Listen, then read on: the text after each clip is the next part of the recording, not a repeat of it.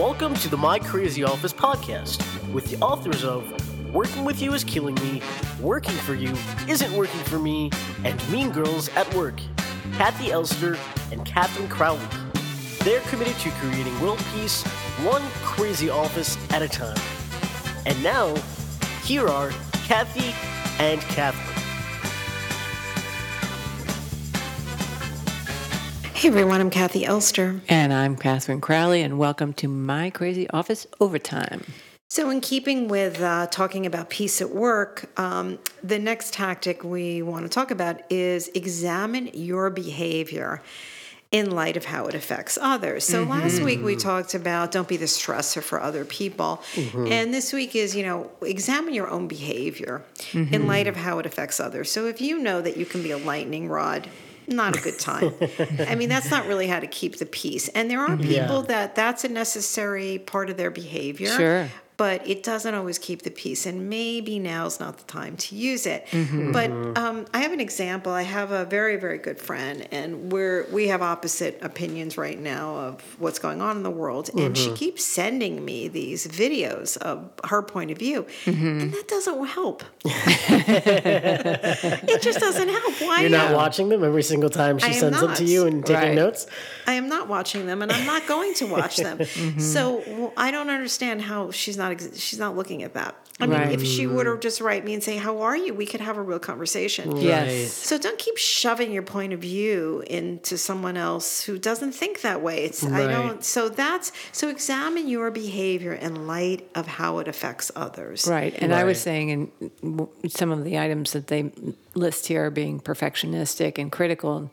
That's one of my specialties when I'm when someone's rubbing me the wrong way or a situation is bothering me, is that I won't focus on this specific issue, but I'll become overly critical of the people around me. And that does not create peace. I don't know why exactly. But I'm not doing a good job at managing my own internal state. So now and I can do it in a way that just sounds like I'm just observing what's going on and you should all be aware, but it's not good. I've never seen you do that.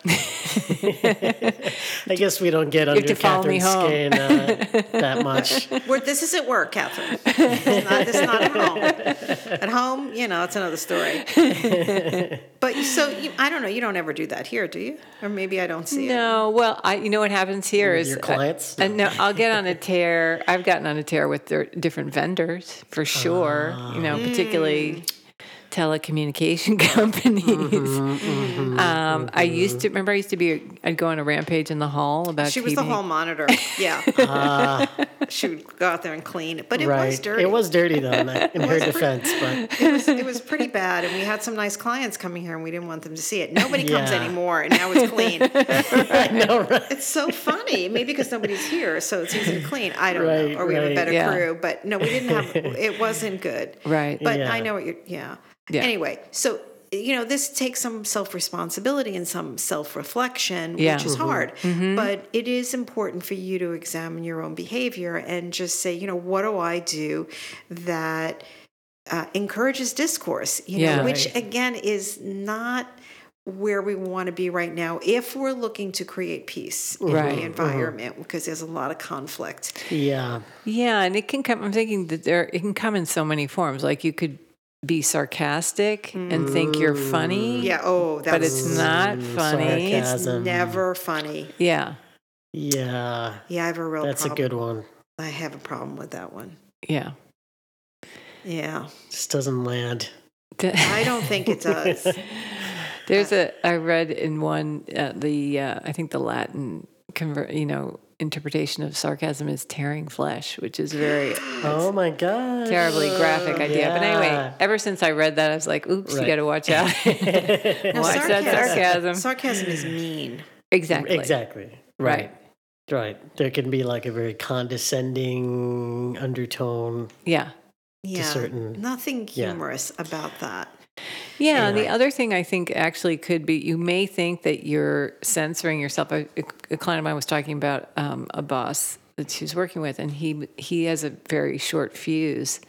But instead of yelling, he stood over her fuming, but not saying anything. She's like, I know you're mad. And he said, God. don't you see I'm not yelling? Oh. And so I was thinking, well, that's not really, an angry silent treatment isn't really helpful either. That's not really, finding resolution. Right. So you want to be aware of that. What is the energy that you're giving off? Yeah. That's good. And are you enraging or bringing unpeaceful situations? What is your behavior doing? So this again, this is going to just take some thought and reflection, and it's good if you have a buddy who you can talk to about it. Yeah. I agree. I'm totally into checking in with people, especially if you can tell. And I think for all of us, we have those days when we may be feeling off or rattled or cranky, right? And it's okay. I mean, that's part of being human, right? But I think it's great, to your point, Kathy, to check in with someone and just warn them, warn someone. Like, I don't know what's going on, but I'm just not in a good mood today. Right. Which is fine. Yeah. Right. No, it's helpful. It's information. Right. It's honest. You're being transparent and honest. Yeah. Yeah. All right. So those are some ideas for examining your behavior in light of how it affects others. You may have other ideas, which we'd love to hear. Join us next time in another version of My Crazy Office Overtime. And in the meantime, we hope you're able to keep the peace. My Crazy Office is produced in New York City at K Squared Studios. Stay crazy.